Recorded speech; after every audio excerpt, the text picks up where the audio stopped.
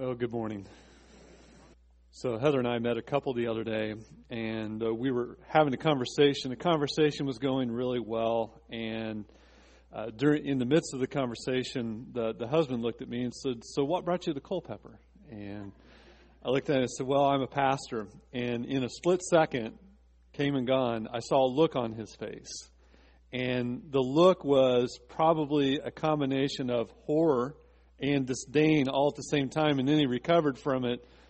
But in all honesty, the conversation was over within a minute after that. Whatever good conversation we had was done, and it was just quite an interesting thing to watch. Well, I was relaying that very conversation to my son Jordan. He's a youth pastor in Boise, Idaho, and he and his wife Hannah had just gone on vacation a couple weeks ago, and he said, "I had a similar thing happen to me."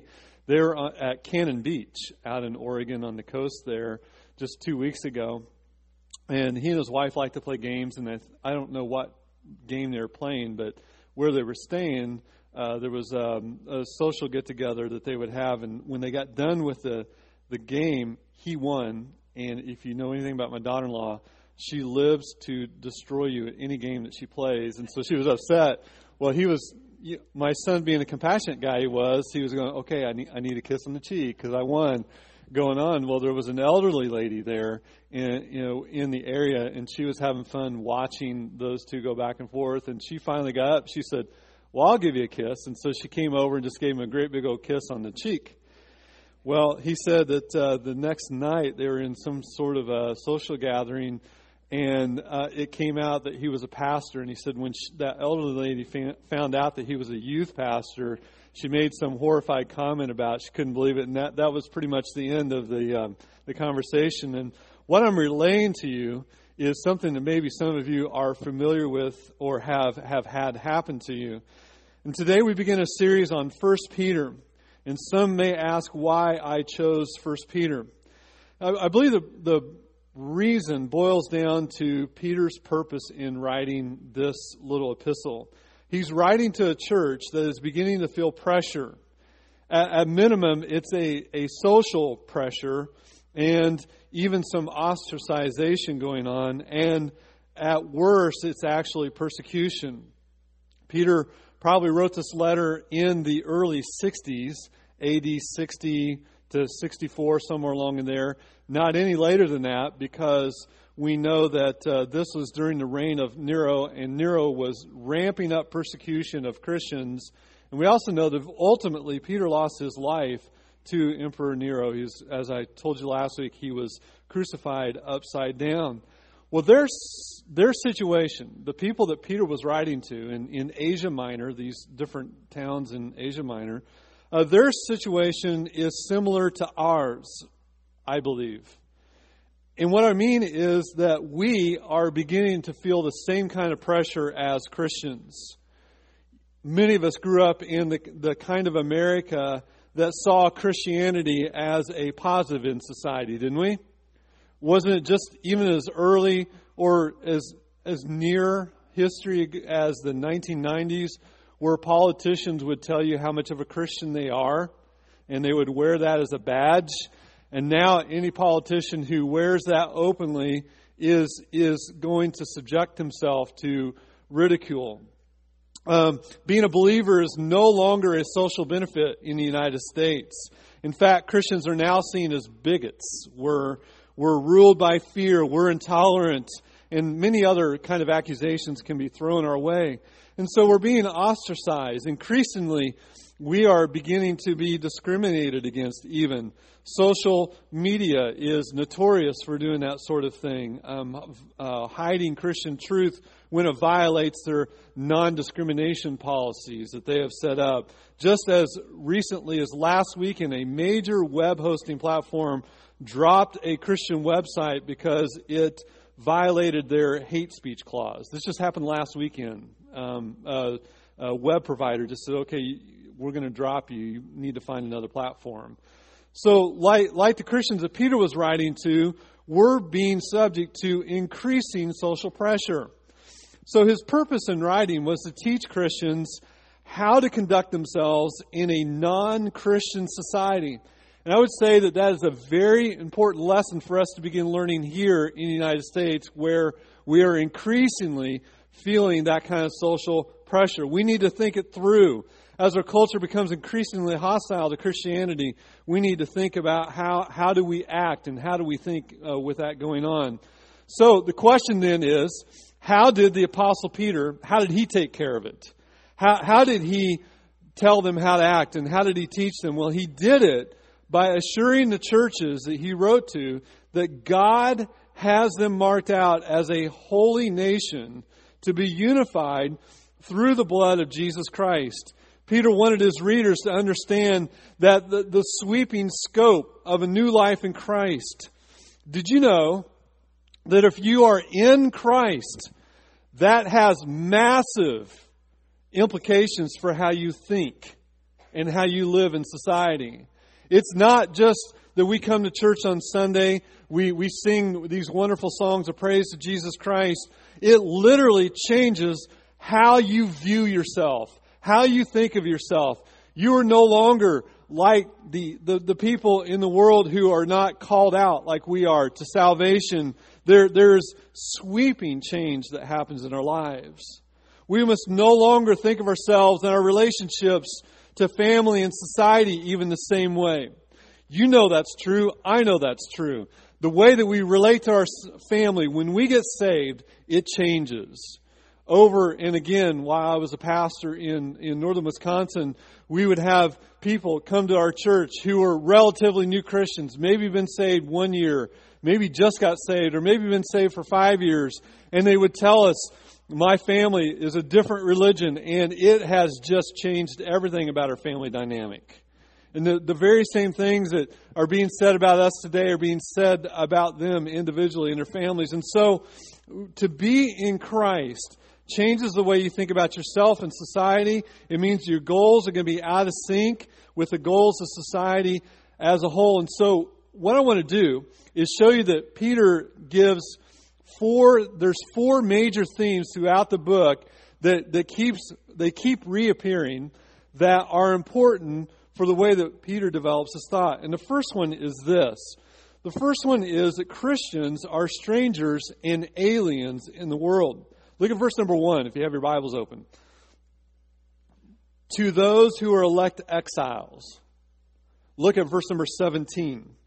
Conduct yourselves with fear throughout the time of your exile. Chapter 2, verse number 11. I urge you as sojourners and exiles. These are all phrases, and he's constantly developing the idea that we're simply strangers and aliens, and we're going to unpack that as we go through 1 Peter, so I'm not going to spend any time on it right now. Christians are also, the second theme is that Christians are also a chosen people. Verse number 1, we're called the elect exiles. Chapter 2, verses 9 and 10, listen to this. But you are a chosen race, a royal priesthood, a holy nation, a people for his own possession, that you may proclaim the excellencies who has called you out of darkness into his marvelous light. Once you were not a people, but now you are God's people. Once you had not received mercy, but now you had received mercy. Christians are called out. They're chosen. Number 3, Christians are viewed as family, as obedient children. Verse number 14 of chapter 1. As obedient children, do not be conformed to the passions of your former ignorance. There's that word children. He uses that quite a bit. You know, let me just pause and say this. The church, it's more than just a club. We're not the Rotary Club. We're not the Shriners. We're not any of that kind of stuff, are we? We're more than just a club. We're a nation. We're a family. Church is absolutely the basic for the Christian. It's a brand new family. The church is not an optional gathering for those who seem to enjoy it on a Sunday morning, but rather it is something that's a necessity because we are family. The fourth theme that he unpacks in the book is Christians should expect suffering. Suffering is really probably the major theme of the book. Three verses in chapter 1, 7 verses in chapter 2, 4 verses in chapter 3, 6 verses in chapter 4 all address suffering. It's a major, major theme. Because Christ suffered and is now glorified, that's the pattern we should expect. Think about it. Any book that tells you that you can make your own heaven on earth, whatever it happens to be, is dead wrong. It's anti-scriptural. Because the pattern of Jesus Christ, the Bible teaches, is the pattern that we should expect. We should expect a suffering now, and in eternity we should expect glorification. Isn't that a wonderful promise that we have? It is. I mean, it gives us hope. It gives us excitement, something to live for. Suffering is not a cause for shame. John mentioned Lazarus this morning, right? He suffered greatly, but the Bible says that he woke up in heaven in Abraham's bosom. That's synonymous for heaven, I believe, is what he's saying there. And so our closest bonds on earth are with this family. And as we suffer together, there's strength together as we do that. Now, with that as an introduction, let's dive into the first 2 verses of this little epistle. Let's look at it once again. I'm going to read it in the ESV. Peter, an apostle of Jesus Christ, to those who are elect exiles of the dispersion in Pontus, Galatia, Cappadocia, Asia, and Bithynia, according to the foreknowledge of God the Father, in the sanctification of the Spirit, for obedience to Jesus Christ, and for sprinkling with His blood, may peace and grace be multiplied to you. Now, what most of us probably do when we read that introduction is we just skip over all the place names and we skip over all those prepositional phrases, don't we? And we just go on. We just kind of lose it. But I want you to see something about this greeting. This is a standard greeting that Peter adds a lot of descriptors to, whether they're prepositional phrases, whether they're adjectives, that make these 2 verses, this initial thing that he says to these churches, just pregnant with meaning. Incredible, deep meaning. Sometimes I find it helpful to strip away those sort of things and look at what he's actually saying. So look at these verses again, and we're going to skip some of this stuff so you can get a sense of what his greeting actually is. And then I'm going to unpack the rest of it. Ready? Let's look at it. Peter, an apostle of Jesus Christ, to those who are elect exiles, may grace and peace be multiplied to you. That's the standard greeting. That's the formula. That's what he says. Peter, an apostle of Jesus Christ, to those who are elect exiles, may grace and peace be multiplied to you. He could have said that. He could have very easily started this little epistle with that standard greeting and then went on. But instead, Peter stuck all these descriptors in there, these prepositional phrases that make this little introduction so theologically rich and just pregnant with meaning that it adds to and explains his verbal phrase, which is may grace and peace be multiplied to you. And so today what I want to answer is this question for all of us. How does grace and peace be multiplied to us in our lives? How does that happen? Don't you want that? How many woke up this morning and said to yourself, you know what, I just want to have a tumultuous day. You know, I don't want any grace in my life. I hope the cop pulls me over for going 1 mile per hour over. And I hope the IRS finds that $1 that I cheated them out of, and they gave me $250 of penalties or whatever it is. None of us think like that. We all want grace and peace in our lives. And so this is a very important message. And what Peter does is he says to them several things that show them how that grace and peace can be multiplied into your life. And first of all, he says grace and peace can be multiplied into your lives because they are a special group in God's eyes. Look back at verse number 1. Grace and peace will be multiplied to you because you are elect exiles. That's the word. That's the phrase. Elect, adjective, exiles. the noun. Elect exiles. Their situation doesn't come as a surprise to God.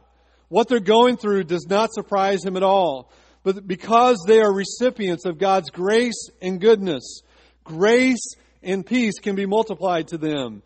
These two words, elect exiles, are full of meaning.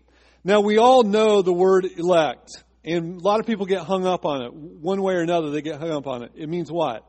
It means chosen. We're going to be doing that on Tuesday, aren't we? We're going to choose who we would like to have running our government. That's an election. And that's what's going on here. We get hung up on that word elect. But before we get hung up on the word elect, realize that it's actually modifying something. And what it's modifying is the word exiles. Now, why is that important? Peter's recipients were Gentiles who were spiritual exiles in their own country. Dear Christian, dear believer, you are a spiritual exile in your own country. This world is not our home. We are citizens of a heavenly country, and this affects how that we act. I want to illustrate this by using this current immigration debate that we have going on, and just go through this.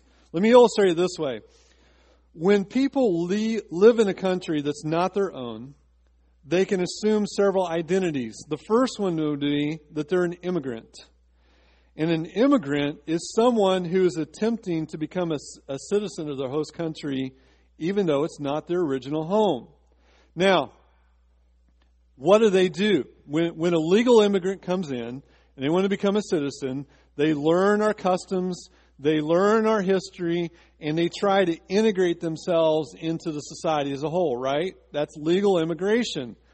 A spiritual immigrant is somebody who places their concern for making a comfortable life in the world instead of representing God.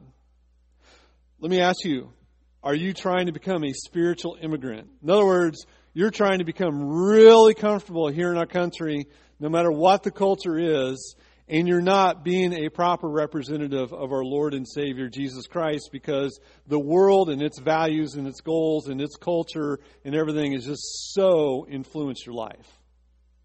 That's one way that Christians try to act.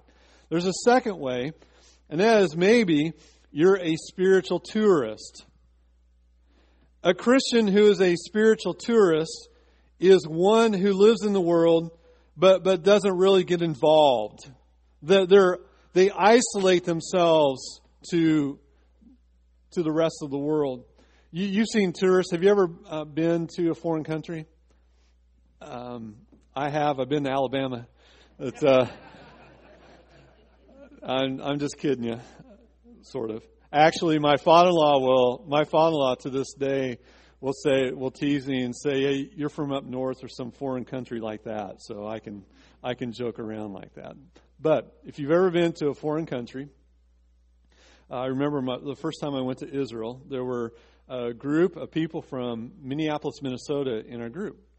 And the guys, they were just wimps. That's all I can say. Okay? They were in Israel for 11 days. That was an 11-day tour. They were there 11 days. By day 3, they couldn't wait to get to the nearest Starbucks. They couldn't wait to eat. This is what they sat around on the bus saying. The first thing I do when I land in the Minneapolis airport, I'm going to buy a hamburger. I'm going to get a slice of pizza. And I looked at one of the guys and I said, "You seriously can't eat Israeli food for 11 days? You need it that bad?" And that's somebody we could parallel with a spiritual tourist. A spiritual tourist fails to interact with their world, and thus they have no lasting impact at all. These are the people, they isolate themselves from the culture. They don't engage in the culture. They're isolationists. But there's a third one, and this is the one that Peter mentions, and that is that you're in exile. You're in exile. Unlike both immigrants and tourists, exiles, they plant themselves in their new country, but they retain the character of their original home. And so a spiritual exile is someone who plants their life here on earth, but you retain the character of heaven. You interact with the people around you. You have that scent of heaven. You witness to them. You don't isolate yourselves. You're interacting with them, but you make sure that you don't take on their culture. Isn't that what we're called to do? We're elect exiles. And so that's one of the ways that we see that we have grace and peace multiplied to us because we are exiles, unlike the immigrants, unlike the tourists. So Peter can say that grace and peace can be multiplied to you because you are special in God's eyes. Second thing that he does is he says that we can have grace and peace multiplied to us because the whole Trinity is involved in our salvation. Peter confronts his readers with a string of prepositional phrases that explain how grace and peace can be multiplied to them. For us, we have grace and peace multiplied to us because the Trinity is involved in our salvation. Look at these phrases. Verse number 2. What does it say? We are elect exiles. How? According to the foreknowledge of who? The Father. In the sanctification of who? The Spirit. And for obedience to Jesus Christ and for the sprinkling with His blood. The whole Trinity is involved in your salvation. Isn't that wonderful? They're still actively involved in your salvation. Number one, we see that the Father is the source. God the Father is the source of your salvation. It says, according to the foreknowledge of God the Father. The source of your salvation is, listen, the foreknowledge of the Father. This is what Peter says. He doesn't say you're elect exiles according to God. He says you're elect exiles according to the foreknowledge of God. That's what Peter says. You are part of God's plan from before time began. Do you know what happened today? God didn't wake up this morning and say, I wonder who's going to get saved this morning. I wonder who's going to get saved at Providence Bible Church. He didn't wake up and say that. God knew from before the foundation of the world who was going to receive Christ as their Savior and who was going to be coming into heaven with Him.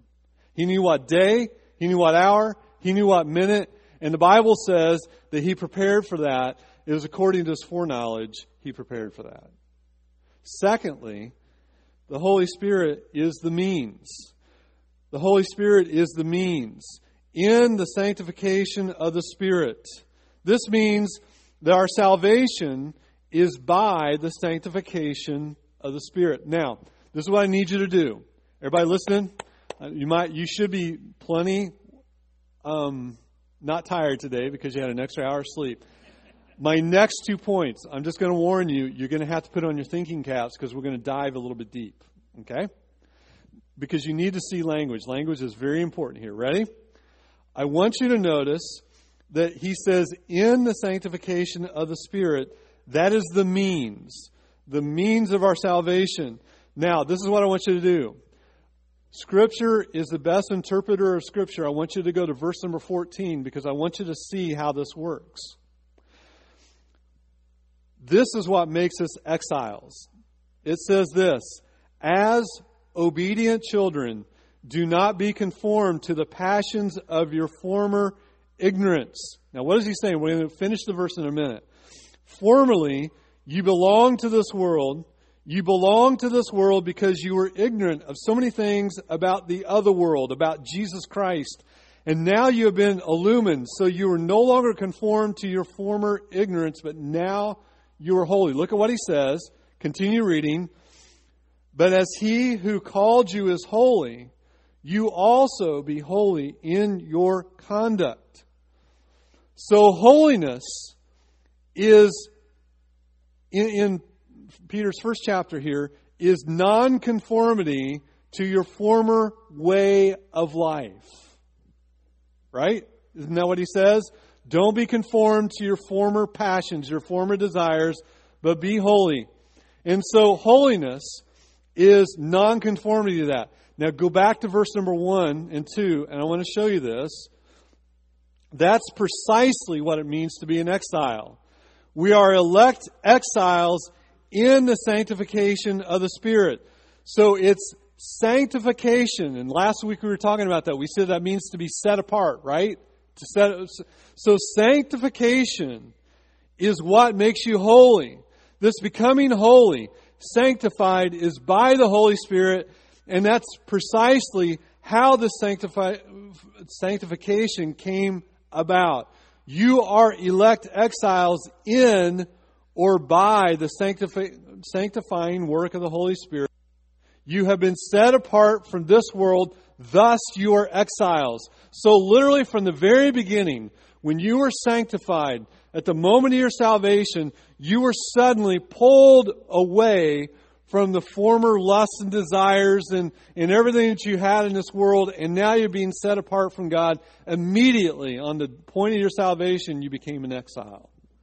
Now let's go on to the last part here, the last prepositional phrase, and that is this: Christ enables obedience.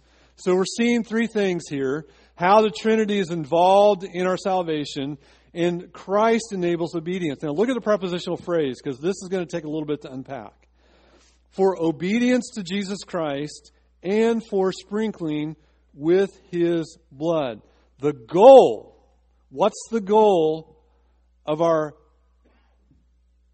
elect exile status? Obedience, right? That's the goal. That's the goal. Obedience. But what in the world does Peter mean when he says, for sprinkling with his blood? Because that's a really weird phrase to us. Is that the goal?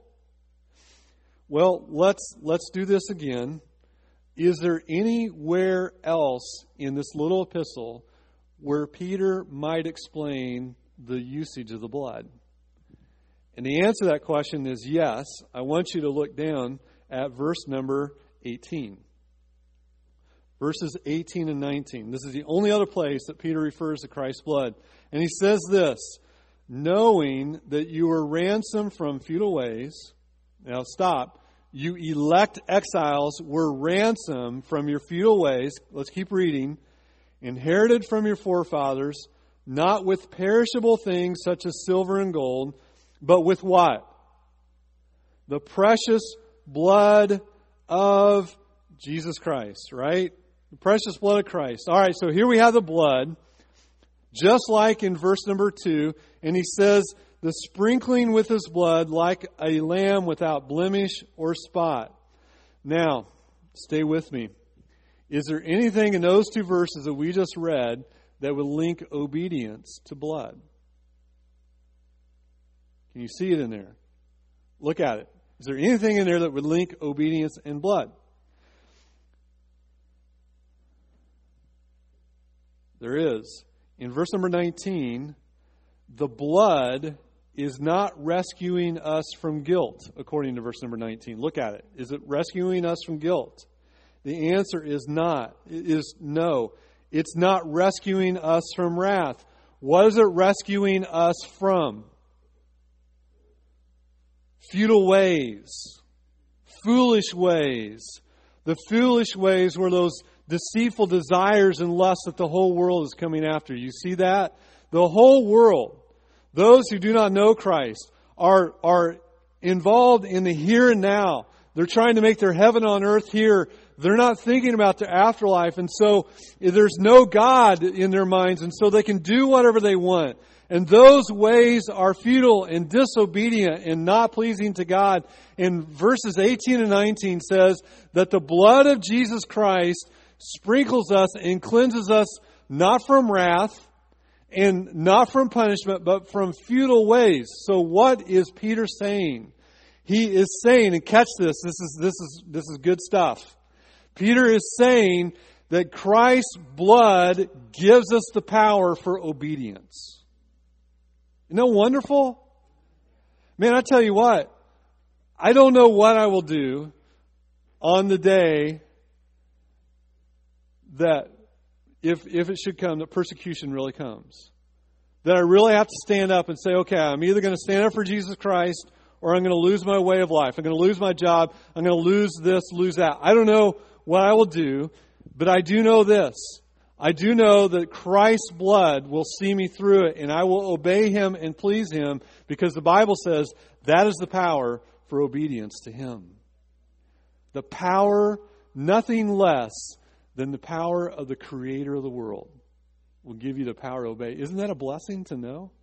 Now, Peter is writing, don't miss this. He's writing to these exiles who are being ostracized. They're being marginalized. Some of them are being persecuted. And he's saying Christ's blood will give you the power to obey Him at all times. What a wonderful blessing that is. I imagine this was a real encouragement. He was helping them to see that in their fragile exile, their endangered, persecuted status was really solid. Because they were elect exiles, and that was rooted in the internal foreknowledge of God. It is by the work of the Holy Spirit to sanctifying and setting us apart unto Himself. And it's for obedience. And we can be obedient because the sprinkling of the blood is precisely what Christ did to make this happen.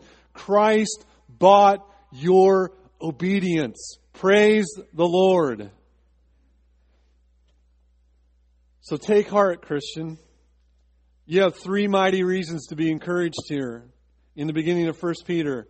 Peter is doing in a salutation, he's inserting a string of reasons that according to the foreknowledge of the Father, in the sanctification of the Spirit, and for obedience to Christ, and for the sprinkling of His blood, so that you exiles, right off the bat, will feel what this letter is about.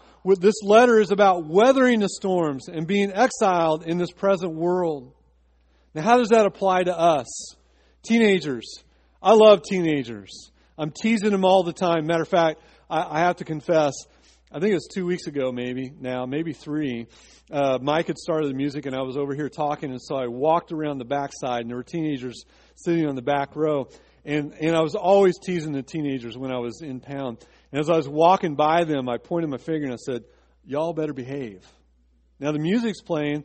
And they looked at me. I could tell by the look on their face that they were thinking, oh, man, who's this crazy old man pastor? Or whatever they're thinking, like, man, this guy's mean or whatever. And I'm walking around. I thought, Jared, that was really dumb because they didn't realize that you were joking with them. They thought you were serious. But I love it. But teens, listen to me. If you're a believer in Jesus Christ and you're in the school, your chances are you're going to be marginalized. You're going to be challenged in school for your Christian faith. You're going to maybe be passed over because you are a believer. Can I tell you something? Take heart. You're an elect exile. This didn't take God by surprise. Glorify Jesus Christ in your schools. Dear family member, son, daughter,